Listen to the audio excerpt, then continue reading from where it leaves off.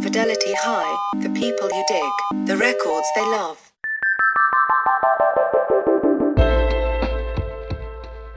Robyn Hitchcock is a legendary British singer-songwriter. In 1976, he founded the influential art rock band The Soft Boys, and since their breakup in 1980, has released countless albums as a solo artist and also as the frontman of the Egyptians. He's the subject of the 1998 concert film Storefront Hitchcock, which was directed by the filmmaker Jonathan Demme. Robyn has also appeared as an actor in Demme's films Rachel Getting Married, starring Anne Hathaway, and its 2004 remake of The Manchurian Candidate, starring Denzel Washington and Meryl Streep. Robyn's most recent eponymous album is his 21st as a solo artist, and was released this year to widespread critical acclaim. It was co-produced by Brendan Benson of the Raconteurs, with Rolling Stone stating, "A gifted melodist, Hitchcock nests engaging lyrics in some of the most bracing, rainbow-hued pop this side of Revolver." Hello, your ears belong to you. My voice belongs to me. I'm Robyn Hitchcock, and my fidelity high is the voices, bass, guitar, drums, sitar, and all other instruments involved by the Beatles on their LP, Revolver. I first heard Revolver in September 1966, which I guess was about a month or so after it came out. I was at school. I was in a boarding school. There were a whole collection of us in a hutch trying not to give each other myxomatosis. And various copies of Revolver got inside. And so I and my schoolmates absorbed it at point blank range. Yes. It was September. It was still fairly warm and sunny. It hadn't really settled into the winter. So it was the shimmering ghost of the summer of 1966. And I'd seen an interview with one of the Beatles where it had said, "Our next LP will shock a lot of people." I can't even remember which Beatle it was. When I heard it, I loved it. It didn't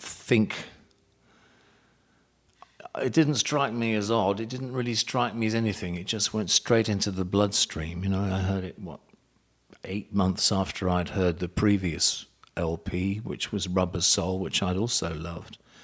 I hadn't spent time with Beatles LPs before. It was only once I got to this school that I actually heard the LPs a lot. Otherwise, I'd just heard the singles on the radio and I'd bought the singles, but I'd never really been in a position to buy whole LPs. So I began listening to the Beatles as an LP act, which of course they followed up with Sgt. Pepper the following summer. But everything they did felt very natural. I didn't think, "Oh, I don't like this," or "Why are they doing that?" or "That's a funny sound." Revolver was the work of a studio band. It was also the work of a band or group, because they were still called groups in 1966. They didn't really become bands till late 67, when pop became rock. So in 1966, the Beatles were still a pop group, and they were still going out playing half-hour shows to screaming kids in various parts of the world, playing inaudibly and singing Twist and Shout and a few other recent hits. Their stage show wasn't able to develop, but their records were. So whilst they were still doing these inaudible gigs for teeny boppers, they'd actually started to immerse themselves in sound and in also psychedelics, which made them much more sensitized to what they were playing, the texture of what they were playing, the possibilities of what they were playing. But what they were playing still had to be under 3 minutes, and it still had to be catchy. So even a piece like Tomorrow Never Knows is still basically a catchy pop song. It just has all these sound effects on it, about which books are still being written to this day. You know, how they all had tape loops and how the whole of EMI Abbey Road was wired up into one great hive of tape that was feeding off itself, and it makes the Beatles sound like sort of science fiction people, like spacemen. They were sort of flying these sonic controls. I don't know how much they were and how much it was George Martin and how much it was the men in the white overalls, but it suffice to say anyone who was there seems to have written a book about it. But I think the big change with Revolver is that they no longer are writing songs that have words like Diamond Ring and My Friend in. I think My Friend has gone. Their basic sort of rhyming platitudes have been superseded by being drenched in Bob Dylan. So certainly John and George felt no need to write boy-girl songs anymore. I mean, they kind of went back to it later. But they were writing about their own observations of life. George is very philosophically full of, Eastern philosophy and a fair bit of Eastern music. And John existentially, John writing about being zonked and not being able to be bothered to get out of bed, or being confused on an acid trip by some LA groovers. And perhaps most uncosmically, George's opening salvo, Taxman, where he a good and spiritual man in training is actually kvetching intensely about the fact that he's earning so much money, he's paying 95% in the pound tax. Step forward, Donald Trump. It's the other side of George. George, the frustrated capitalist. George, I'm not earning as much as the rest of you, but I'm being taxed the same. And the Taxman is a brilliant song, but I mean, as a socialist, it's appalling, but it's groovy, and Paul McCartney's playing the Indian guitar that you would think is George. It's great because in Revolver, they're still just acting as a beat group. Whatever they're doing, they're still trying to play it with two guitars, bass and drums.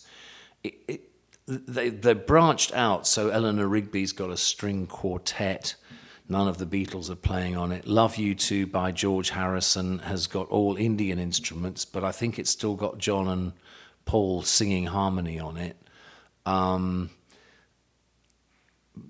But For No One has a beautiful McCartney ballad, and I think that's just him on piano and a French horn player.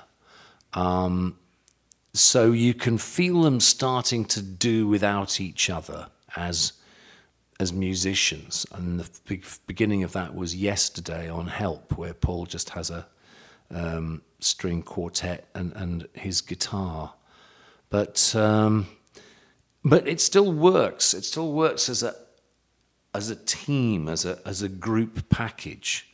The individuals, Paul, George, and John are becoming distinct, but they're not pulling against each other yet. There's still a Beatles sound when you need it. There's those three-part harmonies. There's the spangle attack of John and George's guitars on things like Dr. Robert and Your Bird Can Sing, particularly a beautiful kind of probably echoes of the Byrds. And the Byrds started as an echo of the Beatles. It was a small bunch of people really cross-pollinating at that point. Bob Dylan, the Beatles, and the Byrds, particularly in the middle of it. And my records that I'm still making are the one I've just made here in Nashville with Brendan Benson, with Annie McHugh on the left-hand guitar and me, Robyn Hitchcock, on the right-hand guitar. It's still an echo of of that Revolver sound. How do you get that? If you listen to I Pray When I'm Drunk off my new album, it's an attempt to echo, I don't know, Dr. Robert or something off Revolver. That template has certainly seen me through all of my all of the electric music I've made in 40 years, with the Soft Boys and the Venus 3 and various friends and ex-friends. But I just love it. So just thinking about the length of records, Revolver is, I believe, 38 minutes long, and so is Underwater Moonlight by the Soft Boys, which was the Soft Boys record that everybody liked. And actually, so are two other great records, favourites of mine, one being Document by R.E.M. and the other being Avalon by Roxy Music.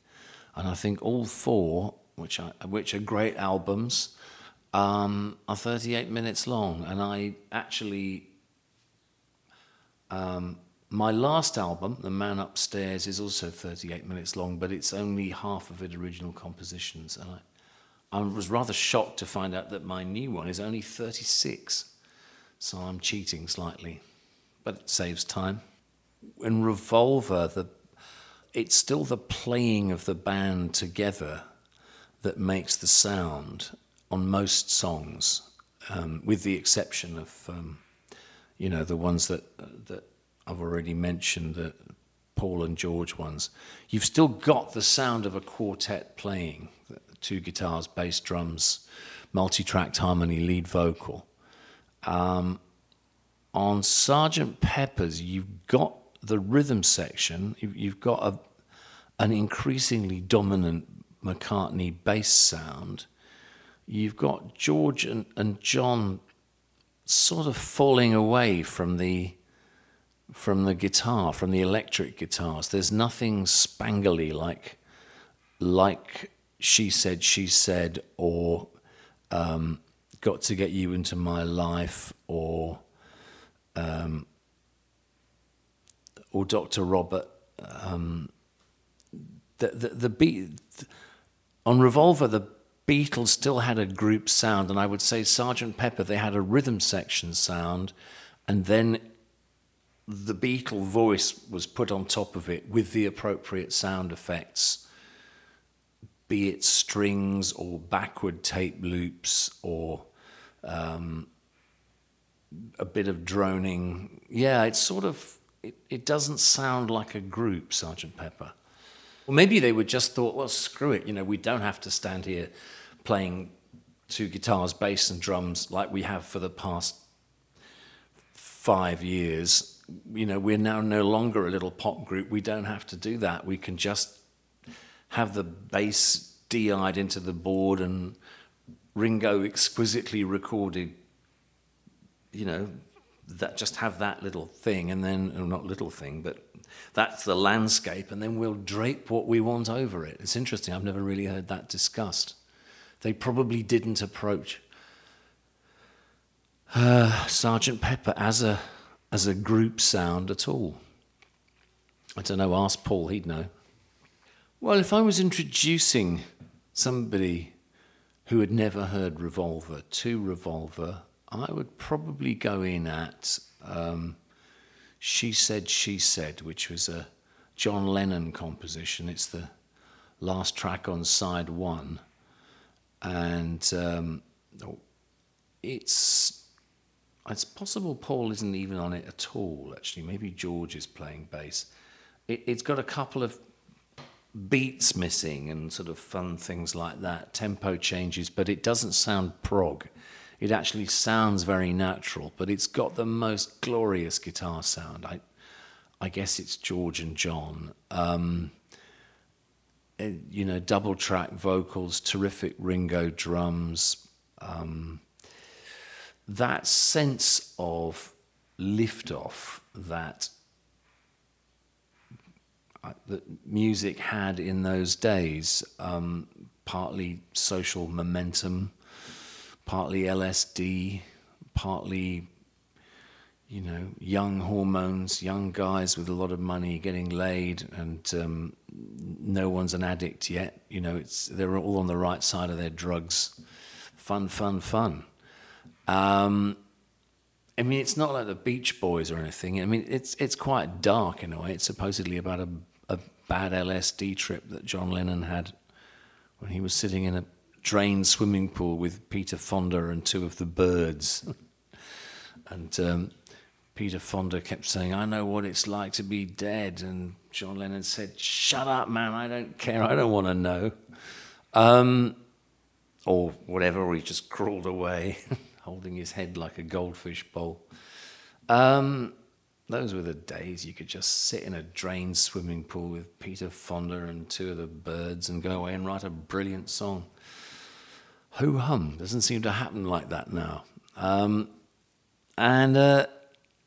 God, I would totally play She Said to somebody. I mean, if you don't like that, you're probably not going to like anything on Revolver. And you might like some of the McCartney songs. For No One is brilliant. I think the other thing about Revolver is that Paul and George and John have all got equally good songs. There's, I suppose I'm a Lennon man more than a McCartney man. I feel like Lennon's got a bit more soul and a bit more bite, but I don't like too much of either, and I like a bit of George. They sort of cleansed the palate for each other. They were perfectly. They complemented each other. That's what was so great about the Beatles. The flavours matched. I've had two Johns. I'm ready for a Paul now. In the end, there was more Paul than John, and George was sort of constantly frustrated trying to get his songs in. But on Revolver, they're all damn good. I can't think of a Paul song I don't like. I love George's 3 songs on it, and they kind of set the tone for the record. That sort of dark, mystical sense of excitement and very slight, a sort of sense of menace and enlightenment coming through. It's not all sunny, but